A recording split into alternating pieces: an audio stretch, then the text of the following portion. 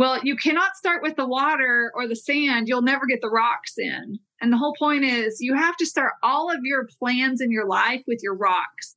So I tell people the most important thing you can ever do is sit down on a piece of paper and draw 7 rocks and name them. And those are the most important things to you. But if you are not very clear what your rocks are, and you always focus on the water and the sand, you will never make time for the rocks. Identify the rocks very clearly, and then you start figuring out, okay, what are the smaller stones? What are the pebbles? And then you start realizing everything else is irrelevant. Like, you don't have time for those things.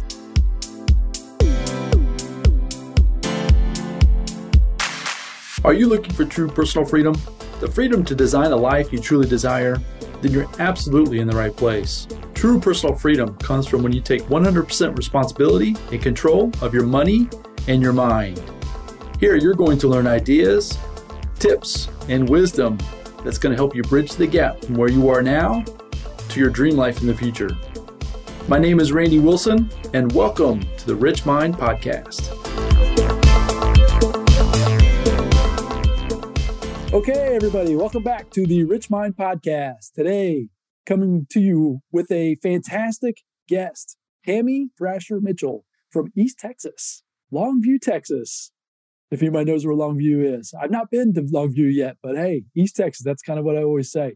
Anyway, she's a successful mother of 2. She's a successful entrepreneur. She's an investor. She's fantastic in terms of capital, debt, structured debt for investments, for financial freedom, for all of the things that we stand for here on the podcast, the personal development. She's a master connector. She loves connecting folks with other people. If she knows what you're looking for, she probably knows somebody that can help you do those things, which is super fun as well. Tammy and I have got to know each other over the last couple of years, and it's really been a joy, and I'm super excited to bring her on and introduce you to the listener here today. So Tammy, welcome to the show. Randy, thank you so much. It was such an honor that you asked me to reach out and see if I was interested in joining. And absolutely, I love the opportunity. Our conversations are always great, but you're talking about, the things you talk about are some of my favorite subjects. And so I thought, why not? Let's just go have a great conversation. And if it can bring some value to anybody, that's a bonus. Well, that's the plan, right? So we just, as a lot of times with these podcasts, we get going with a conversation prior to hitting record, and we just got done talking for quite some time. And we finally said, hey, it's time, hit record. Let's see if we can't get some of this out there for folks to learn from, so I'm super excited about that. But to start off with, can you give everybody a little bit of backstory about you, about where you're from? I mentioned that you're from live currently in East Texas, but I know your journey's obviously been a little bit more than that. Can you share with a little bit with the Sure, about yourself? Absolutely. So I'm an Army brat, so born abroad, moved back to the States, and have traveled around the U.S. And actually, I've lived in, I think seven states. I lost track, but I've lived in like 7 states, 12, 14 cities. And so I am a Texan. It's home, but I've hit different parts of the country. I've lived in the snow. Don't love it. That's not for me. I definitely prefer the South. I am a warm weather gal. I spent some time on the West Coast, about a decade out there, and truly loved it. It's such a beautiful place. But very glad to be back in Texas, and I've got a lot of family here. My daughter, she's an adult, so I was very blessed that she opted to move back to Texas after spreading her wings and moving around the world. She went from once we settled in Texas and she did some college here. She went to Australia, where she met her now husband, who's French. So then they went to France. And a couple of years ago, they came back to Texas. So they're in Austin, Texas. Longview, Texas. We're on the interstate. We're what they call a small city or a giant town. About 100,000 people. We have every major service that you need. All the chain restaurants are here. So we used to go to Dallas for shopping. Now we don't really need to, but we still go to Dallas for fun, and Houston and Austin. So everything's a drive. But it's okay. We live behind the pine curtain. It's beautiful here. Great people. It really is such a friendly place. And so lake life, pine trees, rolling hills. People don't really imagine it's as beautiful here as it is until they get out here. Like, oh my gosh, this is gorgeous. It's kind of like Seattle without the mountains. So, okay, that's cool. So how far is it approximately, just to give people a little bit of an idea from DFW, the Dallas area? How far is it approximately? Yeah, so I can get to downtown Dallas in about 2 hours from my house. DFW is 2.5 to 3. You throw in some traffic and accidents, you never know. So you you count on 4 or 5. Of course, you just never know. That's awesome. Yeah, I teleporting would come in very handy. Yeah, or a quick jet out back, right? Take off. Yeah. Some road there. Yeah, it would be very nice. If I'm flying, I actually tend to fly out of our regional airport where parking is still free.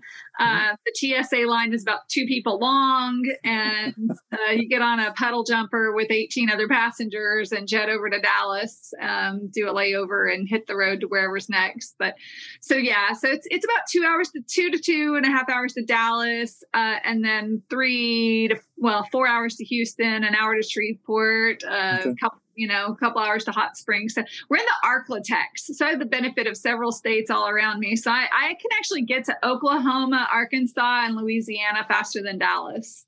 Arklatex. I don't think I've ever heard you or anybody ever say that before. That's interesting. Arklatex. That makes total sense. I know exactly what you're meaning, but I didn't realize that. Yeah, I knew you were real close to Louisiana, but now the more that I think about it, yeah, you would be really centrally located, right? Amongst all those different states. Yeah. That's cool. Oklahoma is kind of left out in that, but it's there. Yeah. There you go. It's there.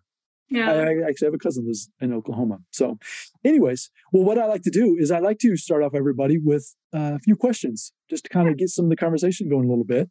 But the first question I usually ask is, who has been the biggest influence on your life? At this stage, there have been so many.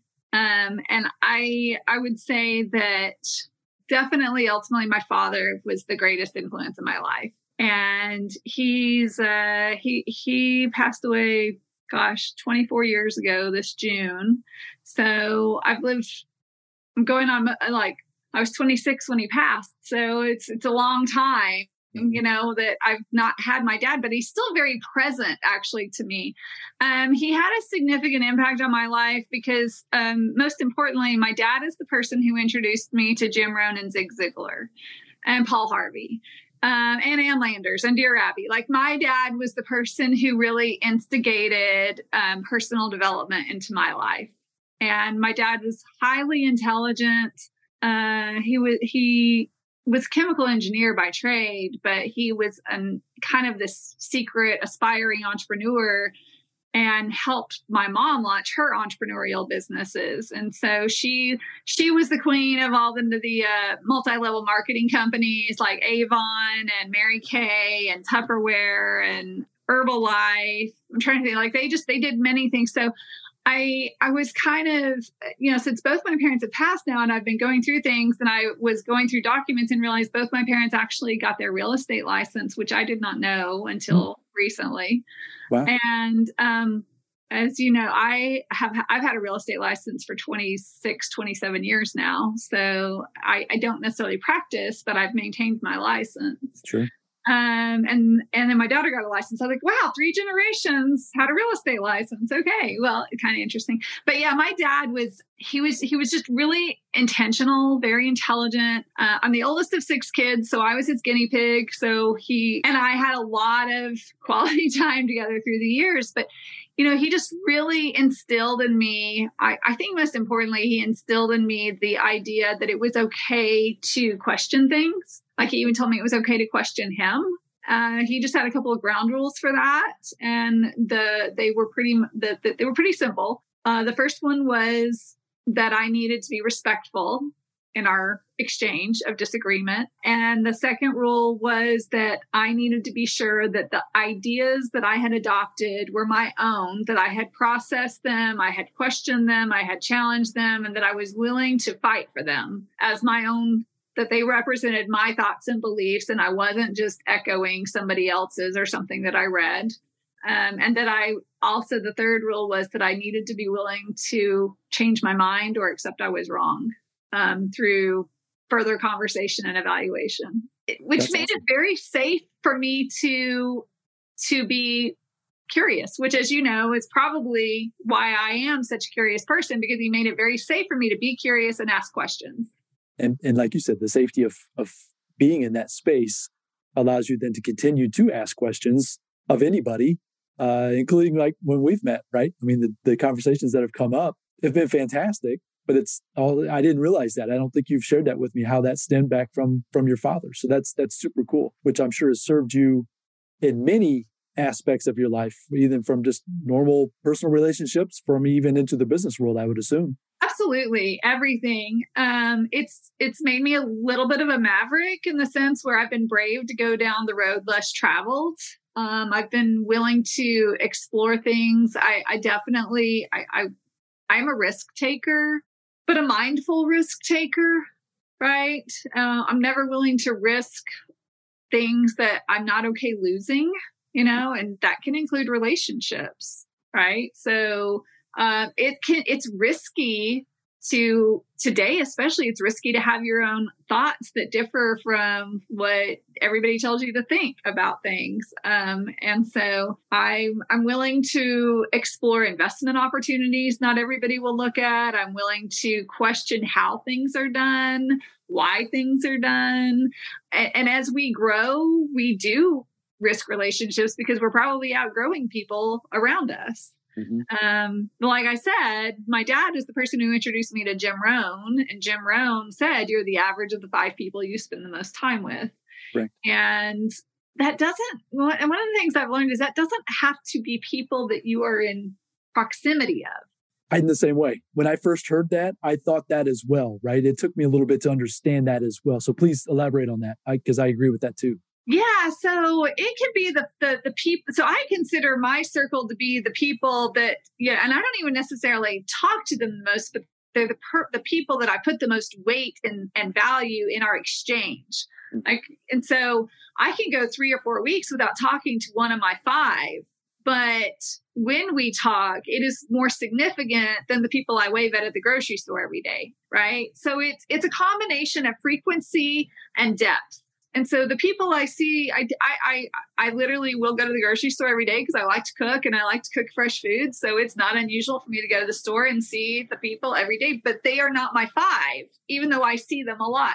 But the people that I am engaging with, and it doesn't even have to be somebody who's alive. Like I consider Napoleon Hill one of my 5, right? Jim Rohn, Zig Ziglar, Napoleon Hill.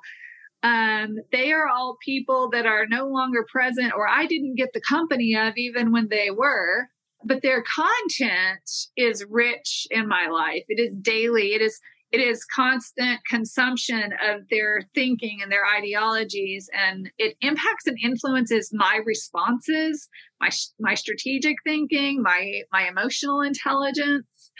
The others that I would say I don't live in a thought process if I just have 5, because I do kind of have my virtual, I have my in-person, but I'm really good at differentiating and discerning how much weight I give the people, because the truth is, like, you can sometimes feel guilty when somebody says, ooh, I don't know that that's a good idea for you to do that. Right? Because my mom used to say that to me a lot when she was around. Ooh, do you really feel good about traveling and going to these masterminds or these meetings all the time in Dallas? You're away from home so much when you do that. And I understood what she was saying. She wanted me to be present to love my family the way she loved hers. And I said, yes, I understand. I hear you, but I have to go fill my tank. And my regeneration comes being surrounded with like-minded people, and my tribe is in my mastermind group, or it's at the conferences I'm going to where I'm either speaking at or have the opportunity to connect with other people. And not only am I educating them, they're educating me. There's this reciprocity at a level and an intensity and a speed factor that I don't get in my everyday life. I have my everyday tribe, and then I have my impact tribe. So that's one thing that I had to discover on my own on the 5 people, right? I heard Jim talk about that in my ear, right, from his recordings over and over and over. I was always to myself. I was brought up basically to just kind of, my parents never really adventured with friends, didn't do a whole lot, which kind of led into me being the same way, right? My wife and I, we just kind of stayed very reclusive. But when we started to adventure out, meeting folks, I'll be honest, when I met you at the event the first time, I was a little bit out of my element because that was one of the first times that I had really put myself out there to try to get to know and meet people. But I knew that it was the right place, right? That's the thing, is I knew it in my mind, but in my body was kind of fighting back with some different reactions, sweaty palms, racing heart. But what I will say is that, and encouragement for the listeners, is that doing those things, putting yourself in those situations, has allowed me, and I would assume for yourself as well. So don't let me put words in your mouth. But at the same time, you build relationships, you meet new people, you start to learn new things. Like you said, you're able to then question if something is, whether it resonates with you or not, right? You don't have to exactly agree with you or with me, or, you know what I mean? But it allows you then to begin thinking for yourself, which you get that from being in those rooms. Yeah, you have to. And if all you ever feel is comfortable, you're not growing. And if you're not growing, why? Like, what are you doing? So I'll tell you really quickly.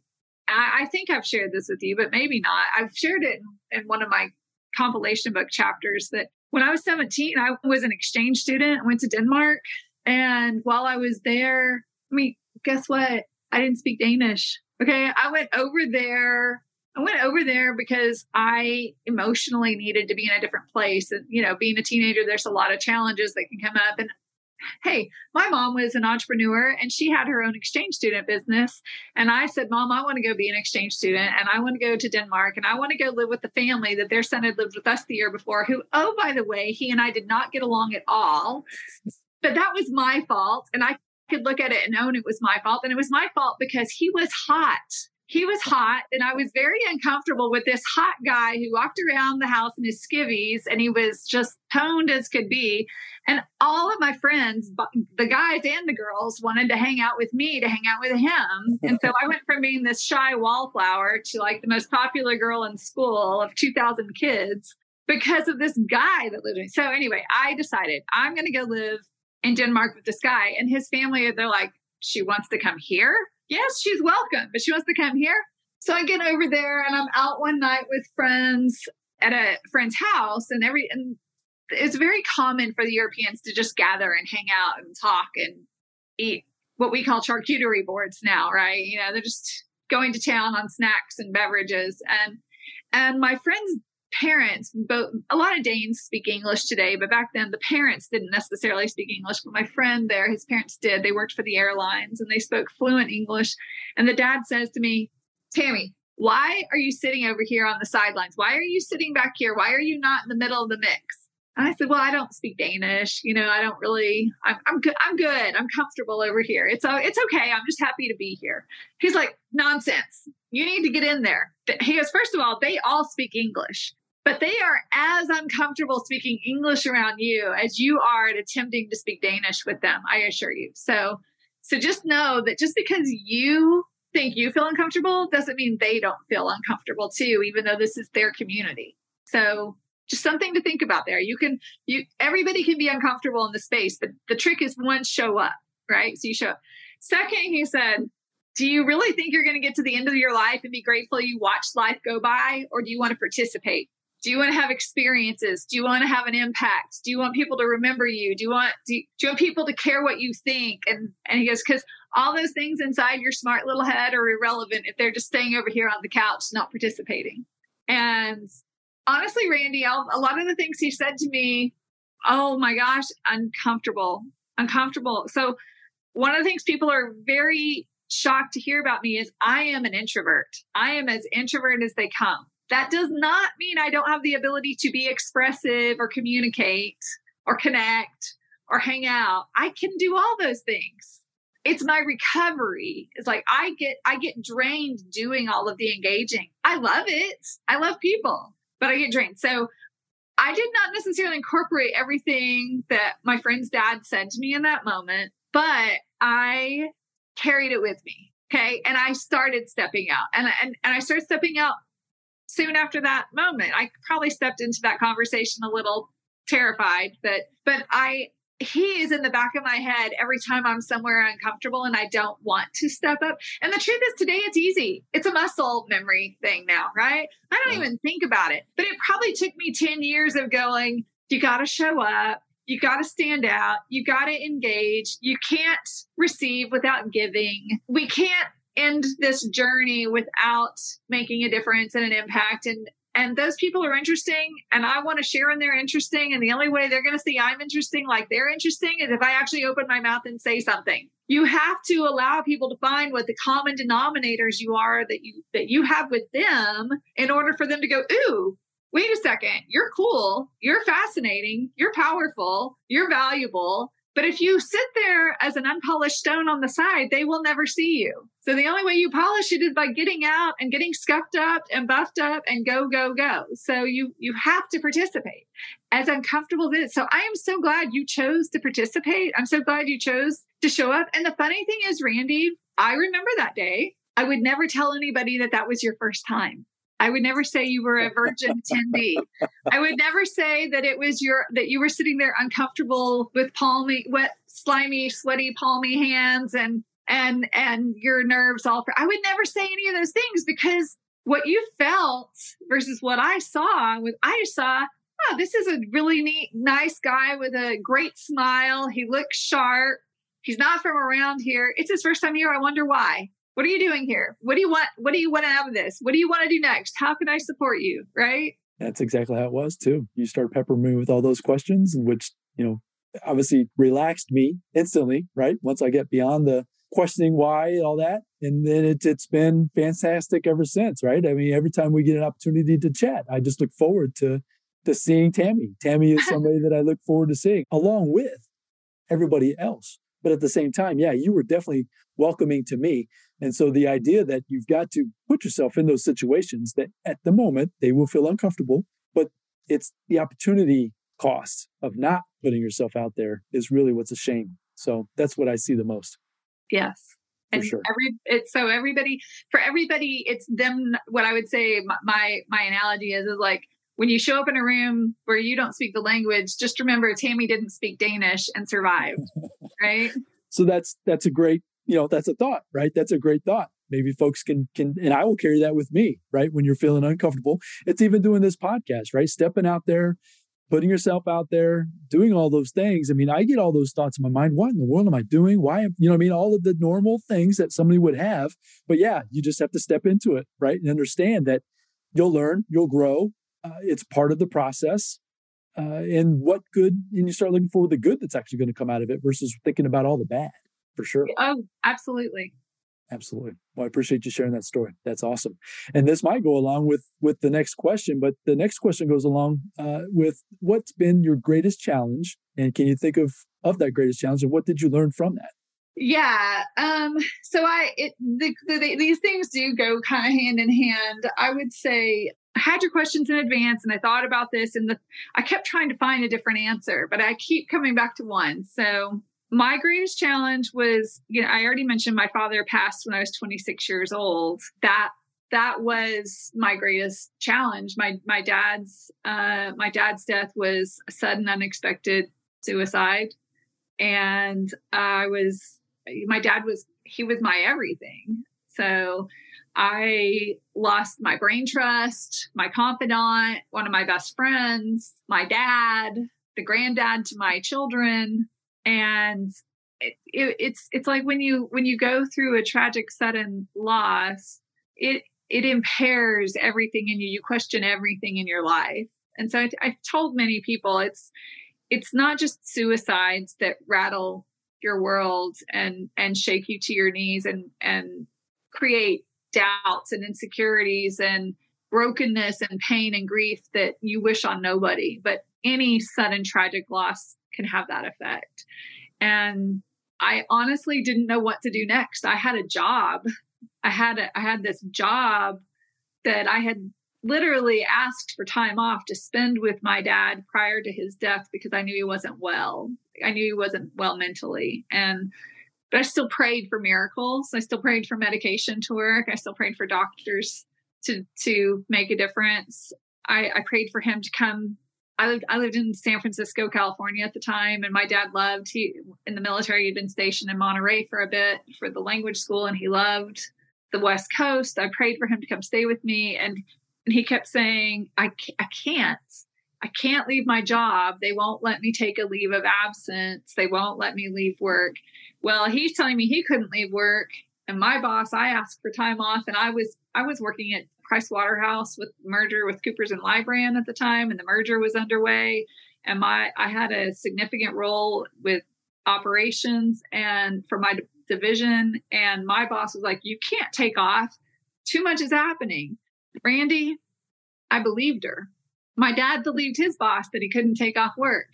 I changed a lot of my belief systems after my dad passed, because you know what? My dad's company would rather he taken the time off work. They would have rather he left work. I didn't take the time off work to go spend a few days or a couple of weeks with my dad prior to his passing when I asked for it. But when he died, I took 3 months off work, and I went back to work. I walked into the office, and nobody knew I'd been gone. Like my absence was irrelevant. Guess what? Everything that needed to be done by me was done by somebody else. They went on there. And that was such a wake up call to me that my life priorities are more important than my boss's priorities, than my company's priorities, than independent third party priorities. Like they are not the priority. And I didn't go in there to quit that day, but I walked into my partner's office and sat down and talked, and we had a great conversation. But right before I went into his office, I had been in the ladies' room, and there was a woman in there that I worked with, and she said, "Oh, wow, where have you been?" One of my own team members didn't know why I had been gone for 3 months. And when I shared it with her, I, of course, was very sad again, but I also thought, how did this just happen? I've worked with these people for a lengthy amount of time. Nobody really knew. And part of it is nobody likes to talk about suicide, right? And nobody likes to talk about tragedy, really, whether it's cancer or a tragic car wreck or whatever. Like nobody really wants to talk about those things, but I needed to talk about those things at that time. And I think you'd be surprised how much people need and want to talk and be heard and be seen and feel not alone and not ashamed of the tragedy that they're coping with and adjusting through. So I walked into my partner's office, we visited, and he asked me, "Are you ready to come back to work?" And I said, "Well, I came in here today ready to go back to work, and instead I'm going to resign." And I left. And that's when I had already been flipping properties. I'd already been doing some stuff with real estate. And this is 1999. Okay. So this is life before HGTV, life before the internet, telling you how to do everything. No chat GPT to coach you 1,000 ways on how to turn something into money. And I said, I'm walking away. You know why? Because I had a 4-year-old daughter. I was a single parent, 4-year-old daughter, and I was working 70 to 90 hours a week, traveling extensively. And I had just missed the opportunity to spend the most precious time with my dad. And I was not about to ever be told. This was where freedom was very important to me. I was never going to be told again how and when I could choose to love my family. And powerful. I walked away. Yeah, powerful. And I want to circle back to that freedom, right? The freedom, that's something that you and I wholeheartedly believe in, right? I've had loss in my family as well, which led me to seek freedom as well. I think a lot of folks these days are struggling with the decisions like what you're talking about, thinking that they're tied to a job or a situation. It may not be a job, but a situation that if they only knew different ways, right? Different potential ideas to question. Kind of goes back to the first idea that we talked about, be able to question things, critically think. So let me just put a little bow on that for now, but let's definitely circle back to that freedom question, because I want to move on to the third question, because I'm super passionate about it as well. I've got young children in my life, my kids, right? I know you do as well. So a passion of mine is helping that generation that's really coming up. Let's say, in that early 20s, they're really just trying to figure things out, figure life out. You've obviously shared a lot of nuggets of wisdom with us so far, right? But can you think of anything? It's like, I know you've got a son, he's a sophomore in high school. Is there anything that you wish you would have known back in that early 20s-ish age that, the experience that you've got now, something maybe that you're sharing right now with your kids too? Is there something that you could share? My children would probably tell you the piece of advice I share most frequently is make the hard choice. And what I mean by that is every choice we have in our life leads to a result or a circumstance or a situation that leads to a new series of choices. Okay. And I always say life is a series of intentional or accidental events. Which one are you going to make it? Okay. Mm-hmm. Also knowing that You can make a bad choice and adjust, right? You can plan the perfect plan and then God can laugh on you and you can adjust.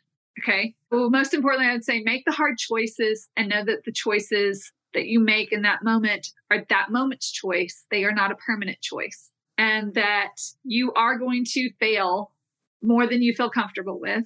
And that is a blessing in disguise, because if you got it all right, you wouldn't really know how to make better decisions ultimately in the long. And so I think it's better to make more choices faster and fail forward younger, so that you can be more discerning as you progress and you can climb higher mountains easier. But if you make the easy choice, you're like, I can make the hard choice and do the extra work and it's going to get me here. Or I can make the easy choice and I'm not going to get as much, but I'm going to get here. Right. And it's like, so I'm going to scale that mountain, but the hard choices, I'm going to go halfway up. The easy choices, I'm going to go up the back way, an easier path. And it's going to take me up a train a third of the way up, and it's going to take me longer, but it's easier. I'm not saying never enjoy the easy choices. Like one of the analogies I give my kids is you can eat the cookies, but you have to do the workouts. And in your 20s, you can eat all the cookies you want without as many workouts. Right. But if you keep eating all the cookies the easy way without the discipline of the workout to go with it, in your 40s and 50s, you can't eat one cookie and you still have to work out 5 times more. And sometimes the weight still doesn't come off. Right. But if you have the discipline and the habits, like you can have your cake and eat it too. You can. You just have to do the work. Right? You have to do the work, have the depth behind the choices, have the weight of the impact, have a clear vision of what's the desired outcome, and don't have the desired outcome be, I want a delicious cookie. Have it be, I want a great body and a great mind, and I'm going to allow myself to have cookies along the way, but I'm going to be strategic and smart. And maybe I want to know maybe I want to be an expert on cookies. So I want to try 20 different cookies over the course of the year. Great, fine. But have the discipline to balance the cookie with the workouts and the water and the vegetables. And so I'm using food analogy just because it's relatable to everybody, but it's, my kids and I have this conversation all the time. My son is incredibly gifted, incredibly intelligent, and he was born with the personality of How to Win Friends and Influence People by Dale Carnegie. Okay. Like that child can charm anybody and everybody. And he also has an incredible gift of, like, he asks for things. Manifestation's the word I was looking for. He manifests things like nobody I know. Okay. Yeah. And I have told him he's not the first person in my family to see with these incredible superpowers. Unfortunately, person in my family is a brother who has a lot of mental health and emotional issues because he didn't learn how to use his superpowers for good. And he was overindulgent and indulged in poor choices, and it's led to a very hard life. And so they get to see firsthand, I made tough choices. I made very tough choices, and I've created a freedom factor for myself where I get to choose. Like I get to choose. Nobody has to choose for me, and I get choices that I like to get to choose, right? 20, 30 years ago, the choices I didn't always like, but you keep making good choices and the harder choices, and it does create the easier life. You make the simple, easy choices, you will create a harder life. So that's what I would tell my 20-year-old self. Well said. So I want to kind of weave. So all 3 of those questions kind of weave all together into this freedom. You just mentioned the freedom factor, right? So going back to the first question, as far as your ability to question things in your personal development and stepping out into uncomfortable situations, and then dealing with the situation with your father, and then having jobs, restrictions on your time that were keeping you from obviously a very important event that hindsight, right, was a very important event, to then making these choices, right? Because that's all life is making certain choices. We're all presented with ideas, opportunities, right? It's having the discipline to understand what a good decision or to at least understand what the potential outcomes to those decisions are, right? So freedom and freedom factor to you. You've mentioned that now. So Can you describe what that means to you as far as how you've taken the stacking of these three questions, right? And how you lived your life now, and maybe share some inspiration with how can folks start thinking differently to possibly get some different reactions or different outcomes with these decisions that they're making? Yeah, absolutely. Thank you. So for me, the freedom factor is being able to do what you want, when you want, where you want, with whom you want, how you want, right? And that doesn't mean it has to be $1 million experience on a multi-billion-dollar yacht served by, waiters and hosts and caviar and champagne. That's, everybody has a different definition of what their freedom looks like. And so I always tell people, you have to decide, what is it that you want on your terms, right? So one of the things that's has been very, very non-negotiable for me to have on my terms is my children to have access to me when they need me. That was my first line freedom factor decision. So I went from working long hours, traveling, where my daughter, who was 4 years old, would stay weeks at a time with my parents in Texas. She was actually in Texas when my father passed. And I had just left her there for the summer. And she was going to be with grandma and grandpa, right? And cousins.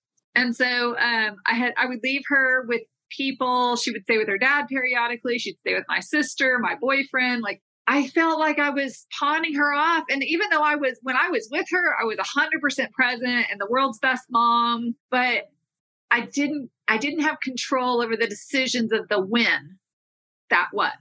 So when I walked away from the job, it was because like I said, I needed to control the when, right? How my time is utilized and prioritized. And I didn't have money lined up. I didn't have funding lined up for real estate deals. I had enough of a nest egg. I knew I could leave and have room to pay the bills or whatever. But I literally was like, okay, what am I going to do next? I was 26 years old, 4-year-old daughter. I had just bought my first house to live in California. That was not cheap, So I was like, okay, but I just believed.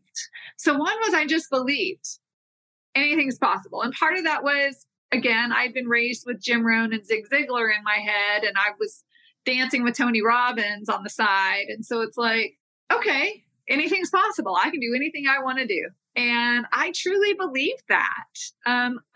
I would say, if anything, I haven't dreamed big enough, fast enough, early enough.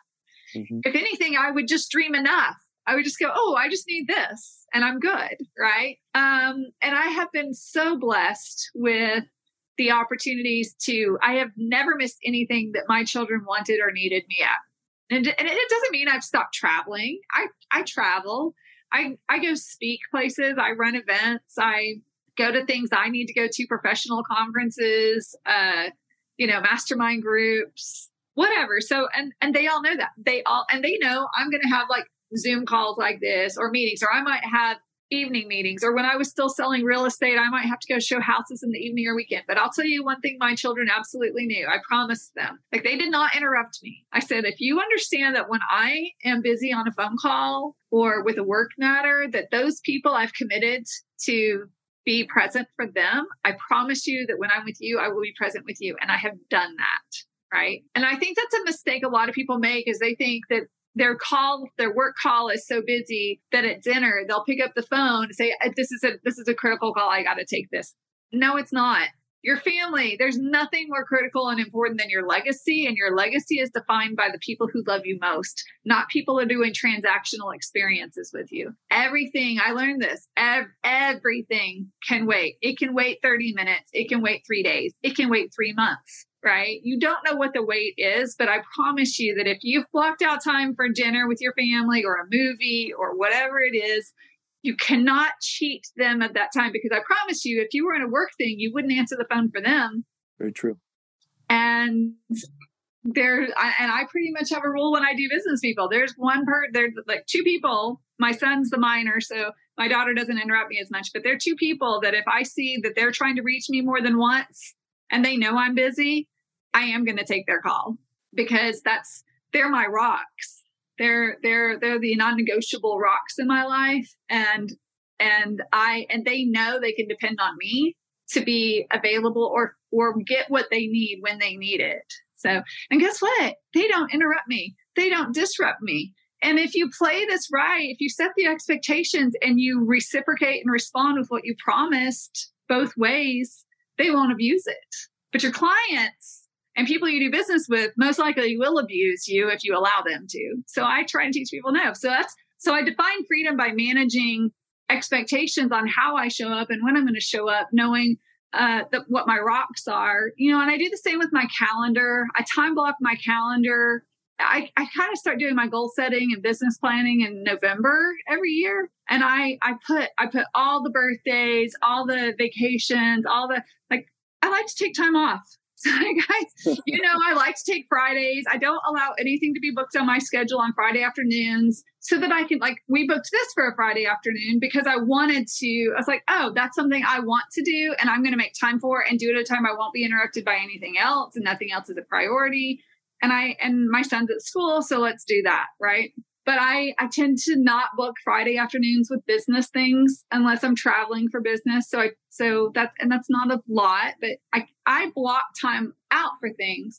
I take the month of December and allow very little on my calendar to be put on my calendar that's not a must do. It doesn't mean I'm not still doing some work or some calls or things, but I don't allow much. Like December, it's a combination of there's a lot of birthdays, including my own, in the month of December with my family.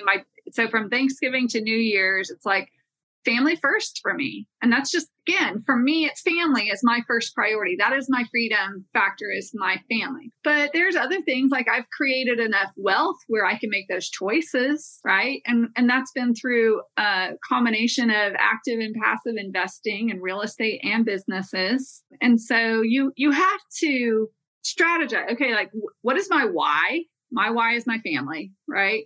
And my why is that I don't ever want my family to have to take care of me. But I want to enjoy, I don't want to wait till I'm 65 to enjoy life. I've been enjoying life since I was 26, being available for my kids anytime I decided that was the priority. So I made that choice. And then it was put the tools in place to make the investments, that, be disciplined in the savings. And so I could do the investments along the way. And so as you get older, obviously, typically people's income increases over the years. And so then you have more discretion, but you have to think, what is my desired outcome? What do I want my portfolio to look like? And you need to start asking that question today. And hopefully today you're 20. And if you're not 20, you still do it today. Today's the day. But you have, so wherever you are, it is never too late to start deciding, what does my portfolio need to look like to allow me to retire from the have to work, right? I will never quit working because I love working. I love engagement. But working is not work for me. Working is a pleasure because I get to engage with people. I get to create things. I get to put opportunities together. And I can't imagine never doing that. But I also get to do it how and when I want. I'm not a slave to it. I don't have to work 7 days a week, but some weeks I do because it's 2 hours here, 2 hours there. And I can't turn off the brainstorming. I love doing that. So it's like, all of a sudden I have an idea. I start journaling about it, writing about it, mapping it out, So I never tell myself, I'm never limited to when I can work. It's more important to me that I define when my freedom is, but it's also when I'm at the beach. If I get a great idea, watching something happen on the beach, it stimulates a thought. I'm immediately putting some notes together on that. But I do it in 5 minutes. It's like, do it now, be done, go be present, right? 100%. So great answer. It's a lifestyle. It's a lifestyle, not a diet, not a plan, not a work. It's a lifestyle. It's a choice. So you took the choice at the beginning for the family, right? So your family is your rock, as you said. Yeah. And then everything else around that is evolved based on your foundation of your family. And then you plug in the pieces and parts that give you the lifestyle to support your main foundation is kind of my big takeaway. Is that, would you say that that's... Yeah, absolutely. Well, and you've probably heard this. I won't tell the whole story, but that unless you want to, and if you want to fill it in either way, but the story about the professor who walks into his class and on his table, he has a pile of stones and then some smaller rocks and then some pebbles and then some sand and some water. And he's like, how are we going to put all this into the vase? And so you've got an empty vase there. Well, you cannot start with the water or the sand. You'll never get the rocks in. And the whole point is you have to start all of your plans in your life with your rocks. So I tell people the most important thing you can ever do is sit down on a piece of paper and draw 7 rocks and name them. And those are the most important things to you. Now, for some people, it could be their pets. It could be their parents. It could be their children. It could be a vacation. You could say, hey, I love to vacation. I want a vacation 12 times a year. Okay, fine. That's your rock, right? Or maybe you want to write books and you want to publish 6 books a year. Okay, 6 books. That's one of your rocks. Okay. But if you are not very clear what your rocks are and you always focus on the water and the sand, which are the most abundant fluid things that keep showing up, it's the 80-20 rule, right? If you keep playing with the water and the sand, you will never make time for the rocks. So identify the rocks very clearly, and then you start figuring out, okay, what are the smaller stones? What are the pebbles? And then you start realizing everything else is irrelevant. Like you don't have time for those things, because if you break your day, if you take where you are today in your life, and I'm 50, and if I say, and I have plans to live another 49 and a half years, but I have a very clear vision on this,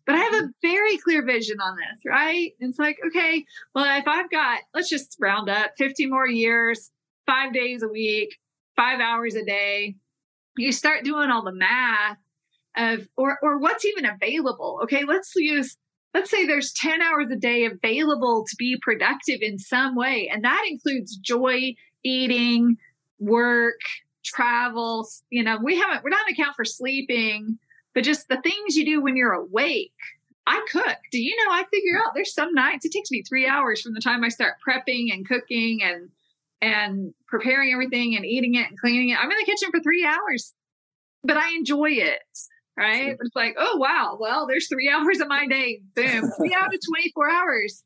This is 8th of my day. It's an 8th of my day, So you have to think, okay, how much time do I have? And if I don't make a list of what my rocks are and know how much time I'm willing to give my rocks versus the everything else, you will not have time for the rocks. You just won't.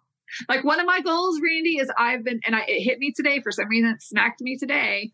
I really want to write a book for my kids that's just for my kids.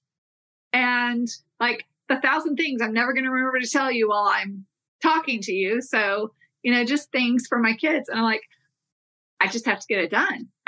So right now, that's one of my goals. In the next 3 months, I'm going to write this book that I've been thinking about forever for my kids. And I have to get it done. I just have to get it, because I don't know, even though I have plans to be here 49 and a half more years, I don't know what God's plan is. Right. So. Right. So that becomes a rock. Right? It's a rock. Or a decision that you're going to step into that. But you've built the lifestyle and the freedom to be able to do that without much disruption of the other rocks that you have in your life, right? Of all the other important things. So that's, I love I'm a visual person. So that was great for me to kind of see that as you were taking that through that story. So that's fantastic. I definitely appreciate you sharing that. Absolutely. So you have the ability to help people. So as I've journeyed into the entrepreneurial world, right, you start realizing that there's opportunities and things really everywhere, but you don't really understand when you're, at least let me just put myself in that. You don't really understand when you're working for somebody, what skills you actually have that are actually valuable in the marketplace, right? Jim Rohn always talks about you need to become valuable in the marketplace if you actually want to make money, right? That really comes down to, and we were talking about this earlier, about people discovering what their true genius is, right? And getting in flow, getting in the idea of really just enjoying things. So you're working. It's like you said, you're working, but you're not working because you enjoy the processes. I'm not saying you do, not 100% of the time, but I would say the vast majority of it, you're in flow. Even like this, with you and me with this discussion. Am I quote unquote working? Yeah, kind of. But at the same time, I'm having a blast. This is so much fun. So is it really work, right? So my question is, you've got a great ability to help people kind of discover what their zone of genius really is. Can you kind of go into that a little bit more if people are really struggling with what am I going to do if I decide I'm going to leave this job, or if I want to determine like this is my new rock, but how do I decide those things? Can you give? Yeah. The Genius Zone exercises are really great, and different people have different approaches on it. I talk about this with my mastermind group, and I do think that I'll go through a couple of the conversations we have on the Genius Zone. Okay, so what I tell people is you need to go make a list of all the things that you think you're really good at. Then you need to go ask 5 people, to tell you what are the top 5 things that they think you're great at. Okay. And go ask people who are going to be honest with you, and not just to fill your ego, people who are going to be honest and tell you what you're really good at. I mean, there's a lot of tests you can take about, DISC profiles and Clifton Strength Finders, Myers-Briggs, right? Okay. And I truly love all of those tests. I am a fan, Enneagrams, any of that. I think it's helpful to really understand your psyche. Okay. But my exercise is this: you go write down 5 things, 10 things, whatever. One guy, he and I were talking, I said, just write down the things that you are great at. You're great at. Like if somebody were going to hire you, they would pay you for that. That's because you're good at it, right? Go ask other people. Okay, now go write down 10 things. And I would say you write down 10 things that you love doing. And I don't care if it has anything to do with what you're skilled at, what you're good at. Okay. So you might say you're great at math. Okay. You're great at financial analysis. You're great at raising capital. You're great at words. You're great with words. You could write beautiful copy, impactful copy, whatever it is. Okay. So, but then what you love doing, you might tell me you love cooking. I love cooking, right? So you might say, I love cooking. I love gardening. I love traveling. I love reading. I love writing. I love doing financial analysis. So I don't want your list of what you love doing to necessarily be a job thing. It's a lifestyle thing. What is it in your life that you absolutely love, that it makes you feel good? It makes you happy. It brings you joy. I don't care if you get to do it once a year or every day. Think about what are the 10 things you just love doing. So then once you have those 2 lists and you have feedback from the other people around you, compile and look and see where you can draw common denominators. Okay. And look and see where lines connect and go, okay, like I'm really good at deal analysis or financial analysis. I'm really good at numbers. I'm really good at connecting with people. Well, to me, and then so you love investing in real estate, then one of your Genius Zone activities could be capital raising.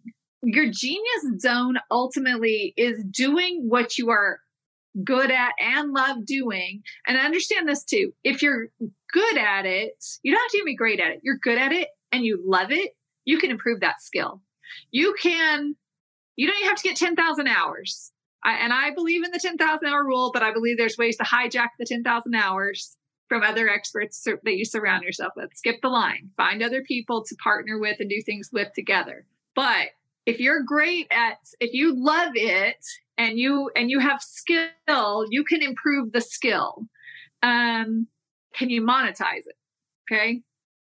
What can you do to monetize what you're good at and you love doing?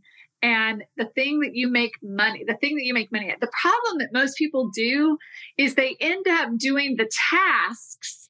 They do the transactional, not the transformational. When you are in your Genius Zone, you are working on the transformational elements of your life, other people's lives, and your business. And you're doing the 20% that creates 80% of the impact and the wealth. But it's really easy to spend all of our 80% of our time on the 20% that matters. It matters 20%, right? The weight of it's minimal, but we spend 80% of our time on it. So back to influencers, Brian Tracy, his book, Eat That Frog. Mm-hmm. If there's stuff, okay, let's just say you have figured out your Genius Zone, but your ego says, ooh, really? Can we claim that? I don't know. I mean, I feel uncomfortable. I don't know that I want to be in that limelight. I don't want to call myself a genius in this space. Oh, get over it. Life is too short. Nobody else is going to call you a genius. You might as well call yourself one and embrace it, right? You have unique, magical talents and skills that were given to nobody else but you. You've got this perfect combination of skills and passion and ability to monetize that is packaged for you and with one pretty bow. Own it and love it and embrace it, because the law of abundance and attraction says you have to embrace it to have it and to get more of it. If you reject it, it will leave you. So when people tell me that they've knocked on doors and that the door keeps shutting, well, push it open and walk in the room like it's yours to own. Because that's just us getting in our own way most of the time. I don't know. Hope that helps. Yeah. Well, it helps me even, right? We need to talk more so you can pump me full of that goodness, right? Those ideas, those thoughts. So as, ideas and things are firing all the time, right? And so then trying to stay in your zone of genius to focus on the 20% that's going to affect the 80%, right? Yeah. Once again, being a visual, I see that in my mind, and I need to get better clarity even for my own self. So I know that the listener out there is like the mic drop right there. Boom. Because that was fantastic. So if folks out there are like, okay, Tammy, she knows what she's talking about. We need to figure out more. How do I get connected more with Tammy? Where do I learn more about this genius zone? How can I figure out my freedom factor? Randy, help me. Tell me more. Where should we send them, Tammy? Where can they learn more about you? Yeah, so I'm on all the social media platforms, Facebook, LinkedIn, Instagram, everywhere. Tammy Thrasher Mitchell is or Tammy Thrasher. I think some are Tammy Thrasher, but they're not a lot. So Tammy Thrasher or Tammy Thrasher Mitchell. I'm at tammythrasher@gmail.com is a great way to email me. Very easy way to find me. I do have a mastermind group. It is called the Freedom Factor Mastermind. And we have actually been closed, not open for enrollment, but we will be again in May. So, perfect timing if people are interested. And we're actually probably after this, we'll probably go to open to new prospects if they're interested in a mastermind. And it's easy. It's low. It's a couple of times a month for an hour. And I find that the people that are in there, we're all just people. We're all just human. And I'm the accountability factor, right? And the truth is, we want one and we hate it at the same time. Sure. We all want accountability and we all cringe at it. But I'm not here to guilt anybody into anything. We're all on our own paths. We all have to decide what results we want. But I'm going to ask the questions, right? And I'm going to give the content and the ideas and the inspiration to do more, faster, smarter. Create that freedom factor by defining it, really define and design the freedom factor of your life. And so those are great ways for if people want to connect with me. I appreciate it. I've just enjoyed our conversation. I just felt like it was a chat. And again, hopefully people enjoy it and can benefit from it as well. Yeah. So that's with the goal with the podcast is to keep it very conversational. I knew this would be a great one from the very beginning, and it left me speechless many times with the nuggets of wisdom that you shared. Hopefully folks that you will go back, re-listen to this one, share it with folks that need to hear the message that Tammy shared with us today, sprinkled full of ideas, different things you could think about, different ways to really take control of your life. The idea is to take control of your life, and it starts with your decisions. It starts with the way you're thinking, your critical thinking, which will lead to your decision making, which will lead then to your actions, which will lead then to your response. It's a snowball, but it starts with the thinking part. Yeah. So Tammy, I really, truly appreciate your time. I know this was a free Friday for you, and you spent your time with me, and I truly don't take that for granted. I really appreciate your time. Hopefully you'll maybe come back with us here in the future for another episode. It would be my pleasure. Thank you. Awesome. So folks, go out there, make it a great day. I look forward to connecting with you all again very soon. And until the next episode, bye now. Thank you for joining me on the Rich Mind Podcast. I hope you found a ton of value in this episode. If so, I'd really appreciate a 5-star review. And you can also share it with your family and friends. And as my mentor Jim Roden shared with me, In order to have more, you must first become more. And in order to become more, you must work harder on yourself than you do on your job. So go out there today and work harder on yourself to become more and build the life of your dreams. Until next time, my friends.